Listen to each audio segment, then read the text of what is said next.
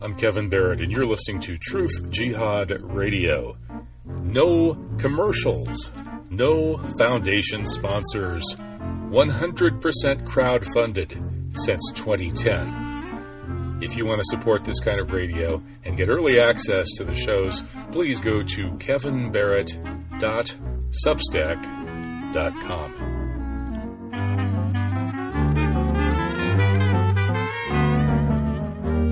Okay, yeah, sorry about the glitch. That was weird. Just at the moment that the show started, my Skype interface froze. So yeah, and I'm supposed to come out and defend technology right when we have a stumble at the get-go. Okay, well, I think that proves that technology is out to get me anyway. Right, but, yeah. Maybe not you. So yeah, I don't know to what extent you're familiar with David Skrbina's work, but he's done some interesting stuff. His book, The Metaphysics of Technology, is a really good compendium of the serious and kind of harsh critics of technology, the leading people working in these various traditions, the Heideggerian tradition, and then the folks who came along in the 60s and 70s, and so on. And of course, David has even gone so far as to edit a book or two by Ted Kaczynski, who carried on a literal war against technology, and he got his screed published in the New York Times after blowing up some pro-technology professors and their secretaries. So I think David makes a lot of great points in his book, and he made a lot of good points in the first hour. And his argument is relentlessly anti-tech, and he argues that there's a kind of determinism by which technology is running on its own momentum, and that we humans don't really have much control, and that it's all taking us to a likely very, very destructive place. And I know you have a somewhat different view, so maybe you could sort of summarize how your view differs from his. I guess my question first, since I haven't really looked at his work, though I have looked at a little bit of Ted Kaczynski Unabomber stuff, and I've read a bit of his treatise published with the New York Times.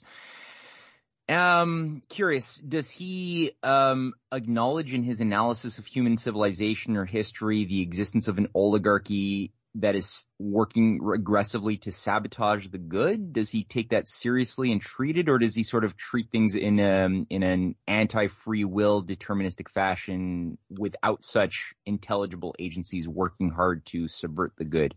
How does he think about it? That's a good question. Yeah, we would have to bring him back really to ask him that to get a good answer. My reading of his book is that he's critiquing a kind of technological juggernaut that then the technology itself evolves in such a way that it almost invites or necessitates the humans who plug into it to do many of the bad things that they do. For example, the technology of agriculture quite naturally led to warlords raiding the peasants and stealing their grain and hoarding it up to pay thugs, or what we call soldiers, to raid and steal even more grain the next year, building up what we would call the very first empire and the very first, quote, so-called civilization, meaning a life in cities, because the people who lived on the grain that had been stolen from the peasants who grew it would be the city-based people, and civilization means life in cities. So it wouldn't be so much the psychopathic warlords that would be blamed. I think from David's point of view, it would be actually the development of the agricultural technology and the weapons technology would create a situation in which somebody, whichever humans happen to be born with a genetic predisposition to a little bit of aggression and so on, would just plug into that. And so that it's really more of a non, it's not the humans so much as the technological system that invites the humans to become the monsters that they become. It still sounds a little bit, though, like the neoconservative or even like the Ayn Randian hypothesis of the origins of human civilization as, the Randians have even posited that we are ultimately the selfish species, that our first act when we became civilized and dropped seeds was to kill our neighbor in an assertion of our own will to power. It doesn't seem all that different in that sense from that faction, which ultimately seems to be something which David probably doesn't approve of, I would say. Yeah, that's a good point. Although I think that maybe his critique would acknowledge that most people are, for the most part, reasonably cooperative Oh yeah, and okay, not selfish psychopaths, and good. that before the invention of agriculture and the advancement of weapons technology and so on, that people lived in smaller groups, mostly by hunting and gathering, and then a little bit of very, very primitive agriculture for quite a while. Mm. And with those levels of technology, there was quite a lot of sharing, cooperation, egalitarianism, and so on. But it was when these new technologies came along to produce vast amounts of really empty calories in the form of grain and then better weapons that then led to a very few people behaving in this Ayn Randian super selfish psychopathic way. And in the same way today, that we can blame these elites for doing what they do, but there's this technological machine that's sitting there that's going to very lavishly reward anybody who jumps into any of these niches, and they're all replaceable. So in a sense that there's some sort of deterministic technology that's creating the problem, and these psychopathic, cretins who we love to blame, and, rightly so, are just going to be naturally, if we kill one of them, a new one just pops up and plugs into that niche in the civilizational ecosystem. So I think that's his view anyway, and I think he may be right. I don't know. What do you think? Well, I mean, not having been there, 50, 80, 100,000 years ago, God knows when we started planting seeds and organizing ourselves that way around agriculture in an organized fashion. It's a lot of speculation. I can entertain hypotheses about what those early humans would have been thinking about and doing with each other, whether or not they would have been working in harmony, or as a primary drive. After which point, selfishness, corruption, and other things, oligarchism, asserted itself and started disrupting the good, or whether oligarchism, selfishness, and disruption were the natural originating qualities that emerged out of the agricultural process. That's open to a lot of speculation. Again, nobody was there. It's like talking about what's going on inside the sun, like who's seen it. So there's a lot of I think creative writing and people shaping narratives to accommodate their personal biases to justify whatever they want to believe is the world when it comes to at the very least analyzing or talking about early civilization. I know that what I could say, I've been looking into the train derailments recently that have, and it's not just the 3 or 4 now train derailments carrying hazardous waste that has contaminated big chunks of dense agricultural land in the United States. Mm-hmm. But there's actually hundreds of these similar cases of trains derailing that have been not really covered by the mainstream media since really the last 2 years, especially the highest density of train derailments in the current case of East Palestine, Ohio, and Arizona, South Carolina, and I think it's Houston. There's no coverage really of any relevant sort of the media of the those bleeding hearts who really say they care so much about the environment. Nobody's really talking about it. And what I was thinking about, I did a deep dive about a decade ago into something called the Deep Green Resistance, set up as a California, Vancouver, BC, West Coast based eco-terrorist group, which on its manifesto, I haven't looked at them for about 10 years, so I'm going to revisit them. But their manifesto called for the organization of above grounders and below grounders to declare war on industrial civilization. One of the 3 founders of that group was organized by Ted Kaczynski directly as a pen pal, who posited that. And Ted Kaczynski, keep in mind, he was an MK Ultra victim in the 50s when he was part of this elitist Harvard College program that was sponsored by the CIA to see what would be the psychology and behavioral patterns of elite Ivy League students. And all of the files in that program were burned, so we only have hearsay about what the hell he would have been through. But he came out of it with this firm religious belief that as technology increases, freedoms must necessarily decrease as a formula. which guided his life, and the bombs he set that destroyed lives. And I mean, this is a serious deal. But he organized thousands of devotees and disciples around the world who became real, again,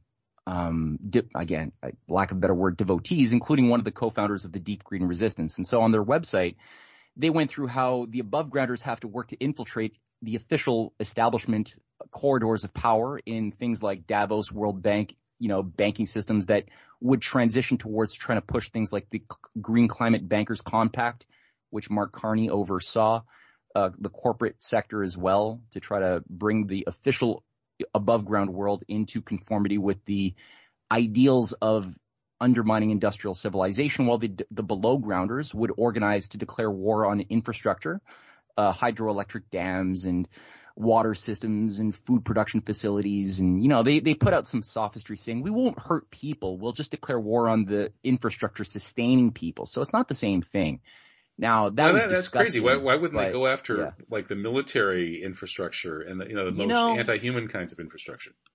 Good point, Kevin. And it's like, if they were not a cult organized by social engineers to carry out an actual attack on humanity, I'd be like, yeah, that would make perfect sense, right? Like, if you really cared about stopping the worst things that humans do, why not do what you just said? But they don't do bioweapons labs. For sure, right? There's like enough of them. There's 11 BSL-4 labs in the U.S. and God knows how many hundreds around the world. So why not do something like that? But no, of course not. No, it's to attack civilian infrastructure and, food processing plants and stuff like that. There's hundreds that have blown up in weird circumstances over the past 2 years. In this race have these like deep green type eco-terrorists taken credit for any of this? Or is this just speculation that they're behind this? No, there's no smoking guns. It's all just it's all the fact that they've called for it in their manifesto on their website, and I've seen enough evidence with subsidiary groups like the Extinction Rebellion and Fridays for whatever it's called. There's so many like different subgroups, and then I look at the type of operatives put into positions who are into the Malthusian depopulation agenda in official channels and intelligence agencies, government, business. Like I mentioned, Mark Carney is one of them. The Davos crowd is full of them. It's like, you think you're being like a rebel against the establishment? You are the establishment, you idiots. Like, they have become the establishment and they don't see it. And this is what Maurice Strong, one of the co-founders of the Davos of the World Economic Forum, who was Klaus Schwab called my mentor, Maurice Strong, Canadian, but an agent of David Rockefeller, had called for back in his interview with, West Magazine in 1990, before he headed the Rio Summit in Brazil, where he said that isn't the responsibility of leaders of Davos to bring about the collapse of industrial civilization to defend nature. These guys have always been about just simply restoring global feudalism, and they've got a bunch of useful tools who don't understand geopolitics or the manipulations of oligarchs to become agents against the will of most of, I think, these people carrying out the work, the heavy lifting, to undermine their own civilization. And again, people like Maurice Strong and Mark Carney have been doing this for a long time. And there's so many others. I mean, they're all over the Biden administration. It's what it is. It's a cult. So this derailment in East Palestine, Ohio, which didn't seem to get much media coverage at first. None. And then it got forced into the media a little bit by virtue of the social media talking about it. Yeah. It seems very strange in a number of ways. One of them, of course, is that it's life imitating art, or is it predictive programming in the sense that the movie White Noise, based on the Dan DeLillo novel of the same name, which it finally got made, this novel was a huge force in the culture decades ago. And only this past year, they finally came out with this movie, which I actually saw. And it's the airborne toxic event. And when the movie came out, people related that to COVID, right? Another airborne toxic event. And indeed, they said, well, DeLillo was prescient. He saw this sort of thing coming, and this has eerie, precognitive sorts of reverberations with COVID. But now it turns out that the movie, which is about a train derailment leading to a massive toxic spill and then a huge toxic smoke cloud causing evacuations in Ohio, that's exactly what just happened. And a bunch of the people who were hired to be extras in the movie are now actually in exactly the same situation that they were in in the movie. Now, either that's a really weird kind of Jungian synchronicity style coincidence, or maybe somebody doing predictive programming has a really weird sense of humor.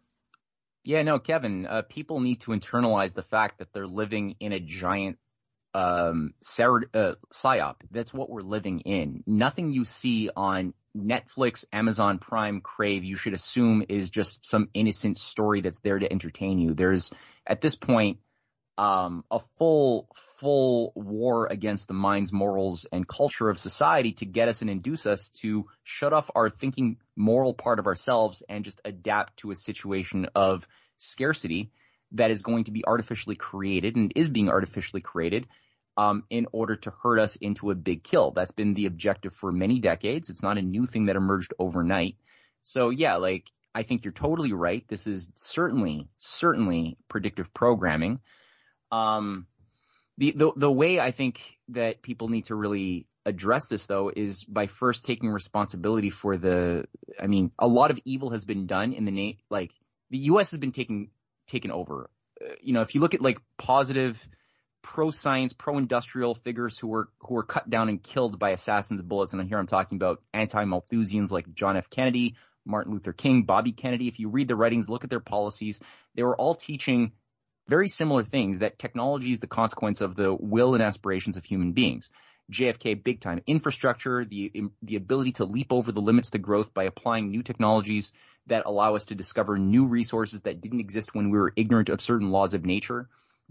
It's part of the reciprocal dance that we have with the entire universe. Is we sustain life. We can have 7, 8, 9, 10, 20 billion of us, to the degree that we don't allow ourselves to remain corrupt, ignorant, and foolish.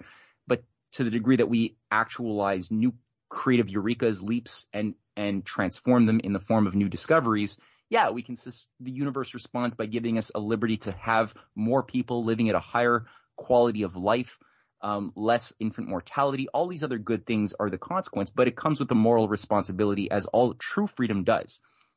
That, like, fake freedom comes with zero responsibility. It's like the freedom to, like, screw whatever you want, eat whatever pizza you want. Like, that's not real freedom. That's just like things you do. Real freedom is with responsibility. So that requires the advancement and qualitative improvement of cultural dynamics that have to increase in tandem with technological progress as well. And if technological progress is disjointed from morality, from moral cultural phenomena, then you get scientific dictatorships. It's going to happen. It should happen that way if people aren't moral enough to organize themselves in a way that allows them to understand what they should be allowing their governments to do. And government is a form of technology, by the way. It's more of a metaphysical technology, but it's like, multiple parts of a system working to achieve a goal, a purpose, which is what any machine or design you create has many parts that work together to make an outcome, to do a purpose. With government, though, being a more metaphysical machine, which could be made worse or better, it relies upon more people understanding how to see with their mind's eye what is going on in the system. And most people today have been intentionally dumbed down so they don't understand how to think about the technology of the system of government. And it has been thus co-opted by those same very forces that killed JFK and his brother and Martin Luther King and Malcolm X, and have been working to try to do, they'll pervert everything they can and corrupt it to enslave and destroy and kill. So that's, like, the only type of technological advancement permitted in the last 50 years is really like in the military tech, where it involves killing people, or in entertainment and, psychotropics and other shit that involves, sorry for the language, that involves, making people more of your mind slaves and detaching them from their role in a system. So of course, if you do that, yeah, you're going to get a scientific dictatorship and technology will be used to enslave. But it doesn't don't blame technology for it, and don't blame government for it. Blame, like, the fault is not in our stars, but in ourselves, that we are underlings, as Shakespeare's Cassius said to Brutus. It's really, we have to look at ourselves in our own hearts. So how about the argument that these technologies kind of have sort of built-in tendencies that are really going to be hard to override if they could be overridden at all? For example, with the internet, when the internet was first created, the optimistic view was that it would allow people to communicate with each other virtually for free. And so no longer would we have to pay for printing presses and all these other kinds of expenses that in the past created kind of a hierarchy where a very few gatekeepers had a lot of power and money, and they decided what got printed, which messages got reproduced and distributed. So with the internet, suddenly everybody could just communicate with everybody. And this was supposed to be hugely beneficial in so many ways. You can quickly learn how to do just about anything you want to learn how to do, and people will help each other and do it for free. The motto was information wants to be free, and it seemed like almost a kind of utopian technology. But and we thought that this technology has these biases towards all these good things. However, as it turns out, it was a good technology also for spying and censorship, because the scalability factor in which one person with a powerful machine, or a few people with a bureaucracy with powerful machines, can either block other people's messages or to intercept other people's messages and spy on them and then make money with that or control people with that ended up being almost inevitable, because once that possibility is there, then somebody, not necessarily everybody is going to want to misuse this technology, but because there's a potential to gain power and money by misusing it, that someone's going to do it. And so people like Zuckerberg and all these other people that have misused that technology, they always say, well, if it's not me, it's somebody else. It's like that Israeli proverb, if I don't steal it, somebody's going to steal it. I think George Soros, co-opted that for his "Why I Love to Work with the Nazis" 60 Minutes interview from 1998. Right. So somebody else was going to do it. It's like right. Economic speculation, same thing. Right. So what's the argument against that? Because it's these technologies that make it possible for anybody who chooses to jump in and misuse the technology is going to gain money and power, just like with a nation state. Whichever nation state chooses to exploit the weapons technology wins. And so how do we still have control? How is Skrbina wrong? Yeah, man, dude. Well, look, a knife can stab your neighbor and steal his stuff, or it could cut your bread and help provide food for your family. I mean, a knife is a knife. It's a dual use. Everything is dual use. Right, everything but inevitably some of both is going to happen. Well, the question is, again, like, what type of cultural standards are you allowing into your world? And I mean, a lot of people just don't have a clear idea of what culture is and how it influences, and how we thereby also can influence for negative or for positive ways that cultural field that shapes all of us and our kids and grandkids and those to come after. The value systems. Like if you don't have – John Adams once said, and he's got a lot of problems, but one thing that he did say that I do like is that the Republic was designed for a moral and religious people. It is wholly unfit for any other type of person. That's true. It only works to the degree that you have cultural systems and values and norms that are tied to moral principles and values that are more than the fleshly passions that we might yearn for in the moment as beasts might. So, I mean, everything is dual use. Everything that we create can cause destruction or creation.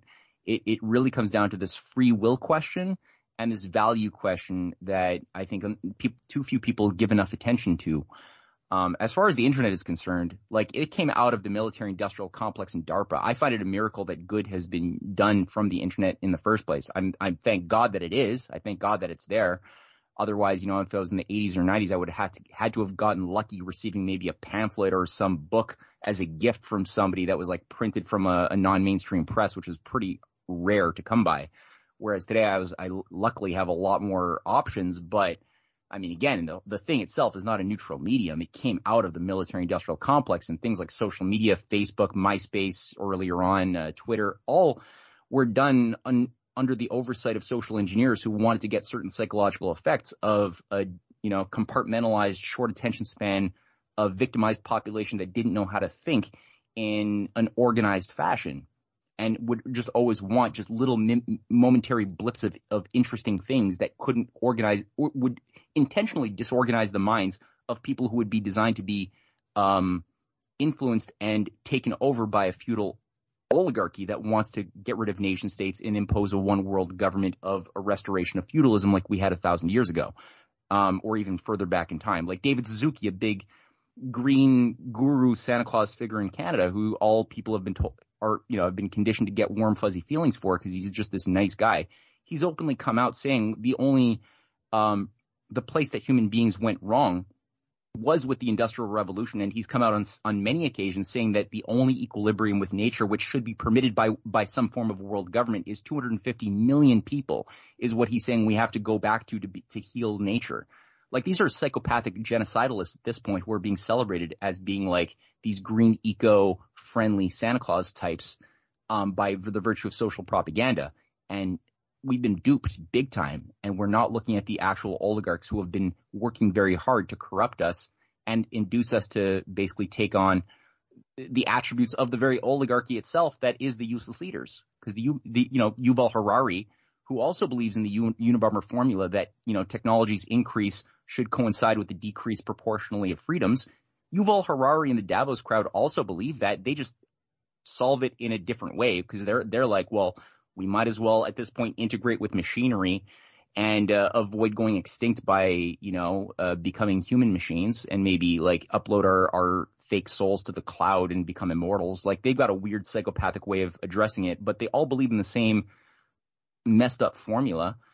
And the reality is that we have this oligarchy that's been killing our leaders, hundreds of leaders around the world in Africa, Patrice Lumumba of Kwame Nkrumah and Sankara, and there's so many. The list, you've seen the lists. It's a huge list of artificial killing of people who were fighting for the industrial development and modernization of their societies outside of the IMF and World Bank. Psychopaths.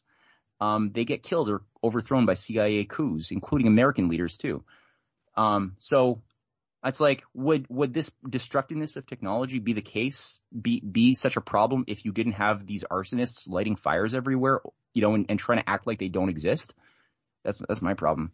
Yeah, no, I think you're onto something. I think that there's an oligarchy with its own entrenched culture that is definitely influencing the way these technologies develop. I remember when I was studying in Paris, France in 1988, 1989, that there was a new sort of computerized telephone called the Minitel. And the Minitel had like a little screen, very primitive. It was sort of like, Pong as opposed to modern video games. But it was obviously designed sort of by government bureaucrats who were thinking about making it sort of useful. And, in the same way that at that time French television consisted of 3 or 4 channels, all of which had reasonably intelligent stuff on them, while the U.S. had 100 cable channels with essentially nothing to watch. And so my take was that France at that time was a bit more, socialist, a little bit less under the control of these oligarchs. And they were striving to find a way to try to make their communications infrastructure actually serve people and sort of raise up the cultural level, as opposed to the U.S., which was under the control of these, free market oligarchs who were interested basically in just exploiting the masses through lowest common denominator programming and the latest bells and whistles in their computer technology, all under private ownership for maximum profit. And so you end up with this really dumbed down kind of culture and heavy duty exploitation. So, I think the culture does matter, but I still wonder what would be a way to actually get control of this technology and use it for the good, given that I don't see a lot of examples of that, over in. Okay. Well, here, let me give you an example. Like take for example right now,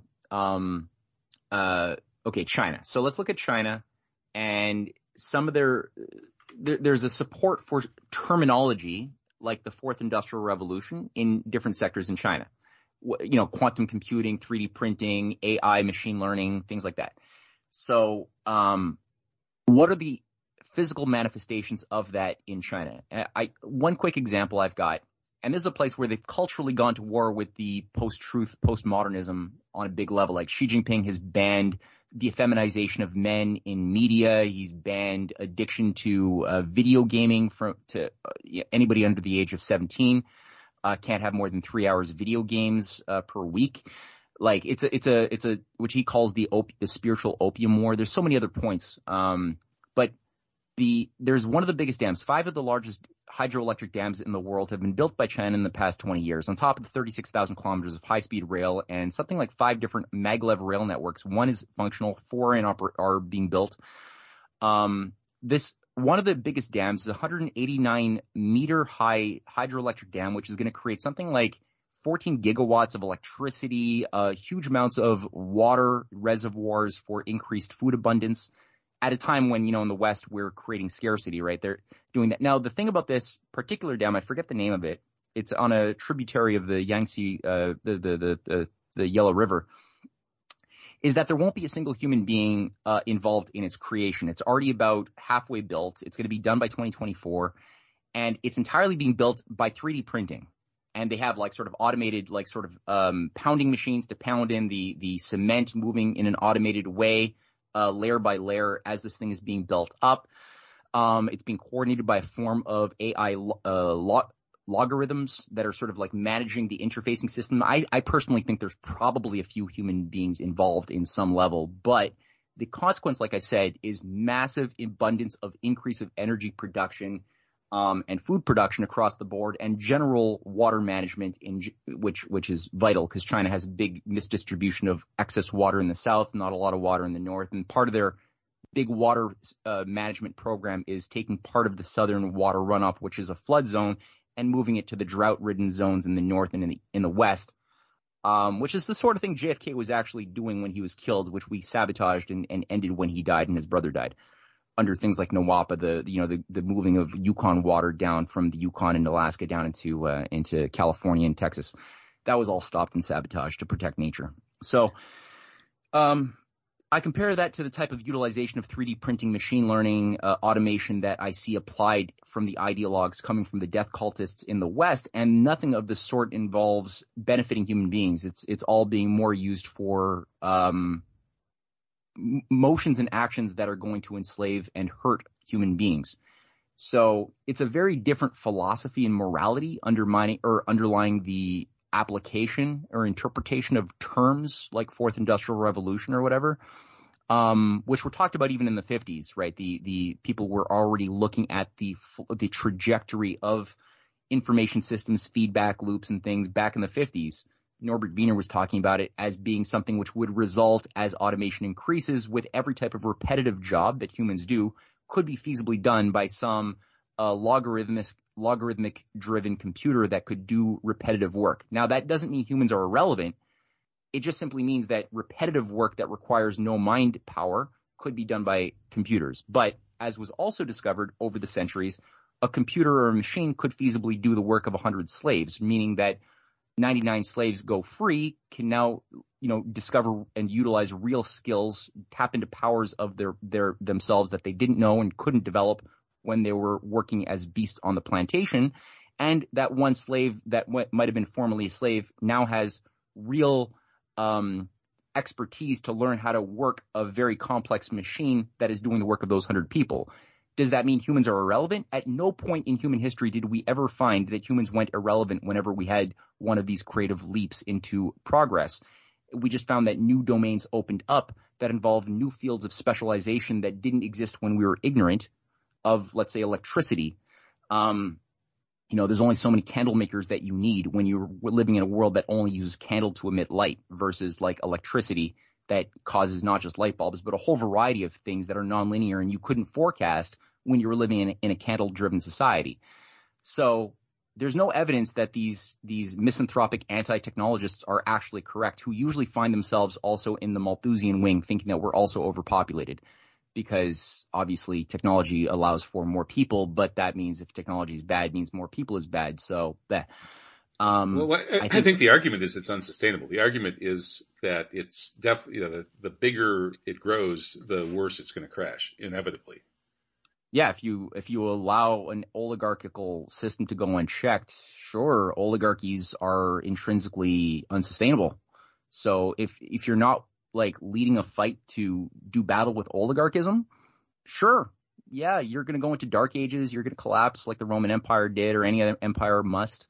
But that's why I find it very important to study the different approach that human beings have been able to do against oligarchism at different times, though has never been has all of these moments of goodness that we've been able to arrange the emancipation of human beings in opposition to oligarchism has been sabotaged. Today we see Russia, China, India, other countries, Persia, Iran, working in an alliance of civilizational powers in for the first time I've ever seen such a conjunction of different civilizational power structures cohering around a common understanding of the threat, which is what Zbigniew Brzezinski even forecast would be the only intolerable opposition to the New World Order back in 1997 was like a Russia, China, Iran conjunction. But not just negatively, they're also recognizing the positive win-win basis of cooperation, which is in the true nature of human beings. If we are actually a species that's designed to live in happiness and goodness, we have to find points of common win-win cooperation that transcend our linguistic, ethnic, or whatever territorial divergences that cause us to separate and thus fall into divide and conquer traps that are always set for us. So I think that these guys have done a pretty good job so far, but they're still fifth columnists in all three of those big countries I just mentioned that have to be still extracted. But I think it's a very different moral principle that could do battle with the oligarchy in an effective way and unleash something really good for the utilization of tech and science for the benefit of human beings within a universe created in the image of a creator that we should be exploring and resonating with in a more harmonious way rather than acting in defiance of God's creation for the purpose of a master-slave societal, set of relationships like certain forces want to do. Yeah, well, I certainly agree with that part.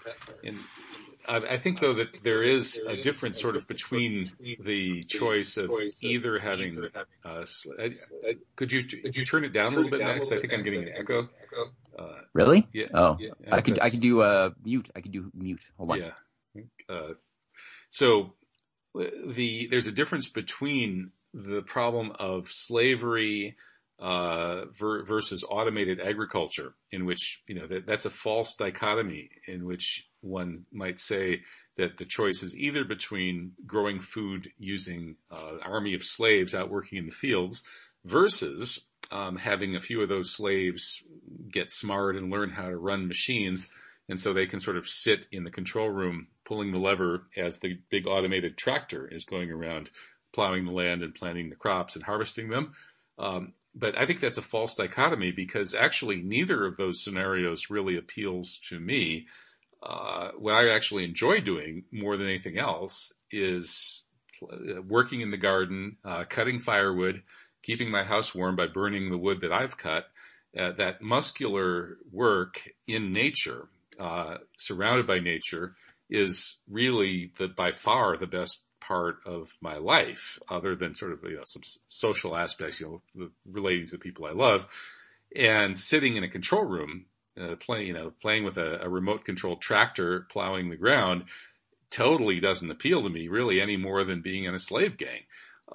And it occurs to me that the problem that David points to actually is real, in that once you have that ability to grow the crops through the machine, then the people who would like to be growing the crops by hand and selling them are going to be undercut. The machine-grown crops are going to be cheaper. You've just put those people out there, gardening and selling at the farmer's market out of a job, and you actually end up with that oligarchical or extremely, hierarchical society due to the development of that very technology, and that the niches that evolve for people to be high up on the technological ladder, being in charge of designing the machines and to some extent running the machines, those very, very, very few people who are needed to do that stuff end up really well paid. And then the vast majority of people who have neither the interest nor the ability, or at least one or the other, they lack to do that stuff. And there's only a very small number of niches for people to do that stuff. So the vast majority of people then become obsolete or useless eaters, as Harari would say. And those people would be really happy if you didn't have those damn tractors and control rooms, because then they could be out there working together with each other, having a rich social life in nature, growing food. Really good food, better food than the damn tractor can grow. And so the technology actually creates the problem and creates the oligarchy. Not at all. Not at all. The technology increased in spite of the oligarchy, never because of the oligarchy. There was always, at every point in civilization, the oligarchy has worked to try to keep feudalism and sabotage technology. And it's only when they can't sabotage new discoveries in technology as a fruit of discoveries that they work to try to co-opt the science and make it their own so that they could use it to benefit their agenda, and then ultimately undo and flush the technology after the fact. But I mean, if you look at Ohio, East Palestine, Ohio, I mean, this is like one of the densest fruit growing regions in the world, with like 70,000 farms and 98% of those farms being like family farms. The backbone, the lifeblood of America had formerly been before the 70s and 80s, when we really started self-sabotaging and self-mutilating ourselves to go into atrophy.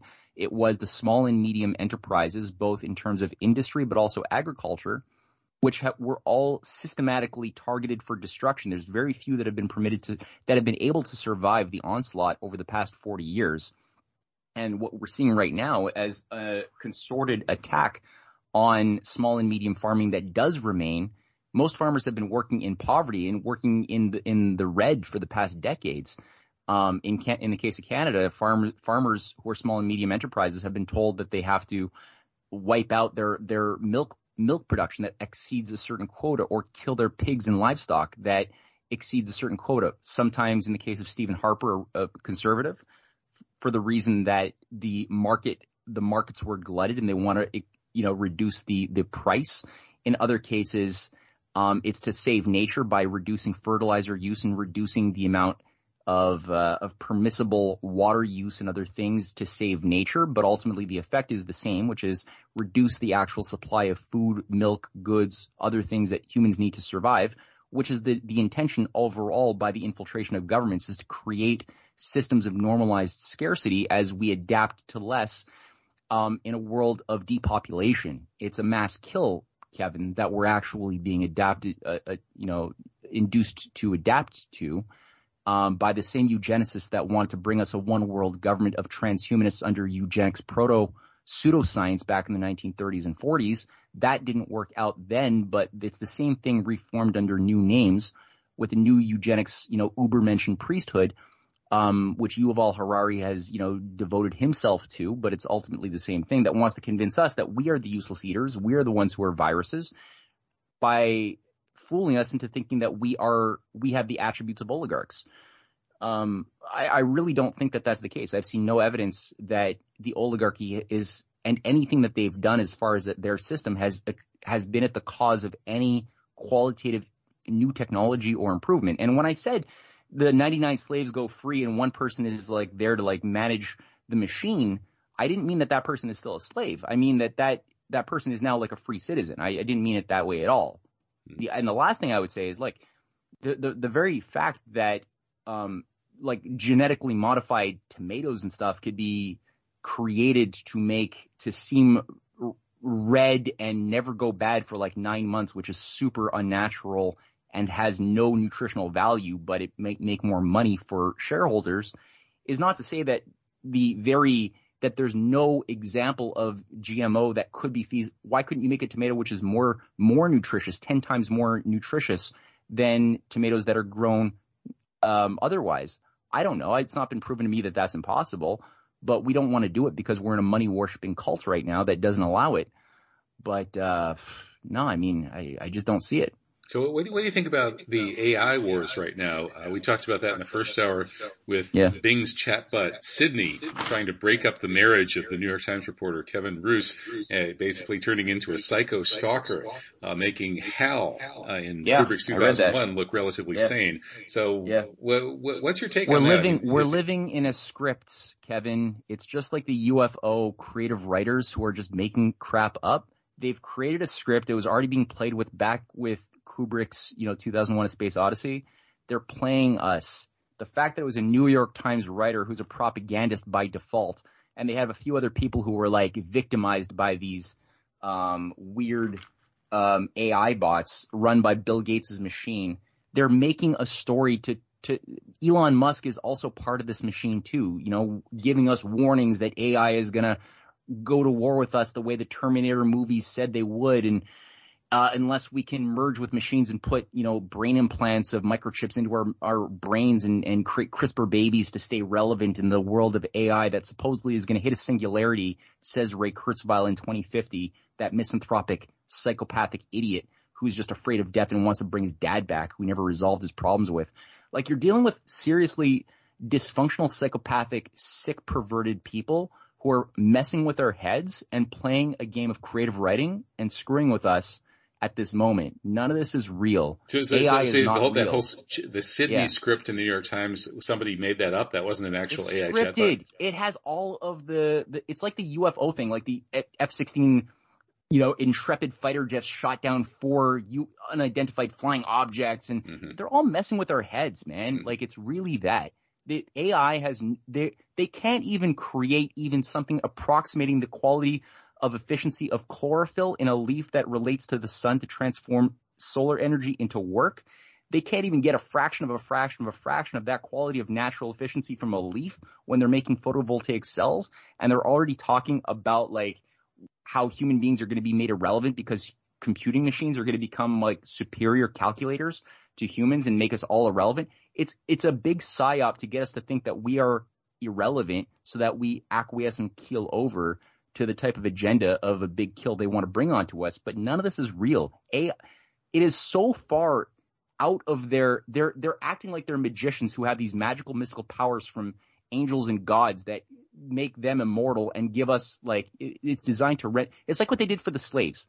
Back in the South, Frederick Douglass, a freed slave, talks about this, that one of the biggest problems was not physically freeing the slaves, was getting the chains out of the minds of the slave culture, which they had been told by different house slaves positioned in different plantations that the white masters had all sorts of preferences of angels who were watching over them. So don't try to run because the angels working for the master, who's of a superior breeding than you, are keeping track of you. Or they would describe the different technologies that the master had to punish those belligerent slaves who would have bad thoughts.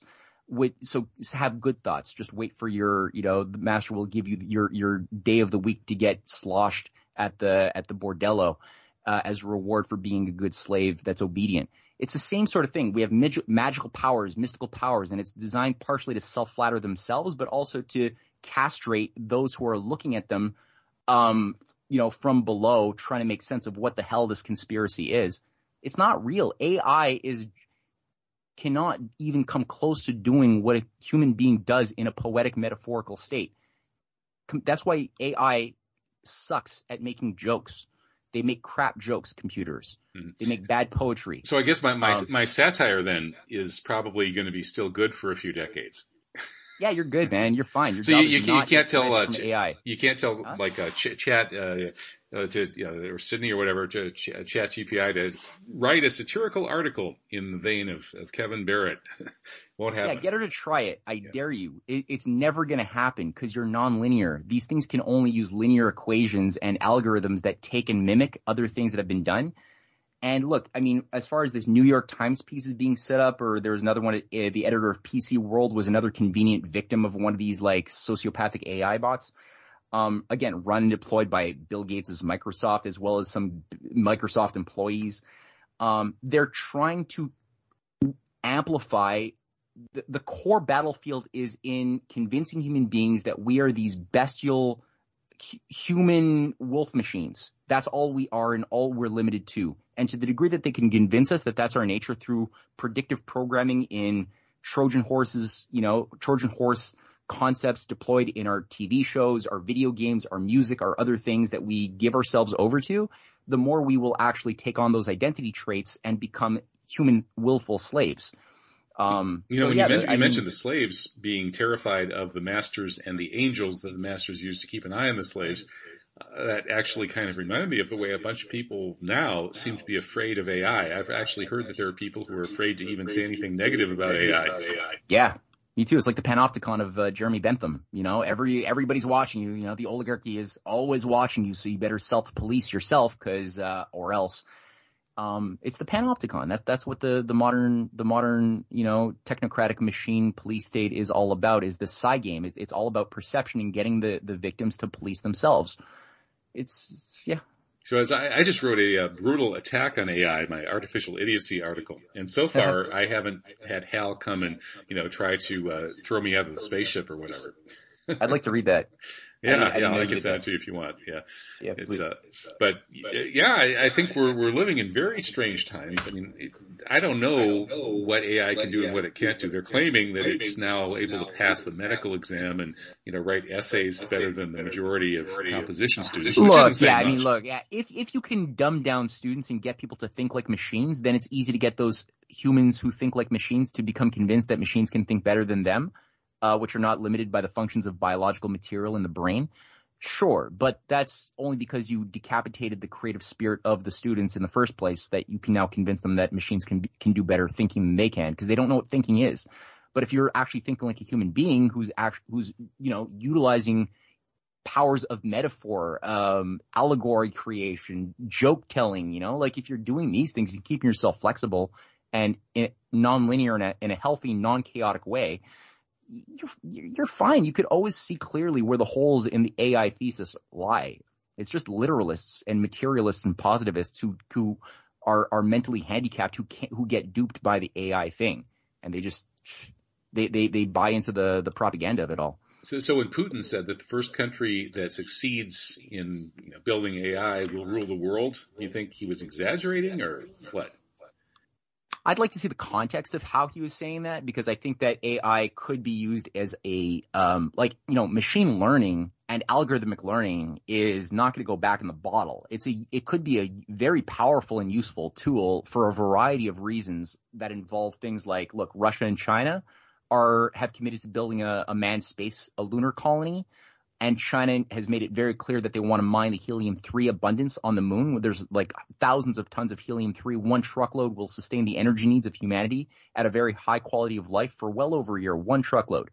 So if you are going to seriously start industrial activity and mining on something like the moon or asteroids, you don't want to put human beings there that are very fragile and could be like ripped to shreds by cosmic rays and the lack of gravitational fields. So having AI machinery, automated systems in place is very useful if it's done for the purpose of benefiting humanity. Or let's say doing work to research what's going on within the Earth's crust. We've only gone 16 kilometers of 60 kilometers, which is Earth's crust. We've barely scratched the surface. It's very hot, very dense, very hostile to life. You wouldn't want to put people down there, but yeah, maybe some robots could do a fine job, and AI where a machine could sort of kind of learn from previous experience sets is a useful thing. But you don't want to let this sort of thing become something you worship or think can dominate you, right, instead of thinking. Okay, well, that's a good place to leave it, and it's certainly more optimistic than the end of our first hour conversation with Skrbina. So thank you, Matt Ehret, for cheering me up. I'll sleep better tonight. Keep up the great work at CanadianPatriot.org, Strategic Culture, and wherever else you write, and look forward to talking again. Yeah. Take care. That's Matt Ehret. I'm Kevin Barrett of TruthJihad.com here on Revolution.Radio, the finest free speech radio network. Go to my website, TruthJihad.com, find my work, support it, subscribe to my Substack, kevinbarrett.substack.com, and see you next week.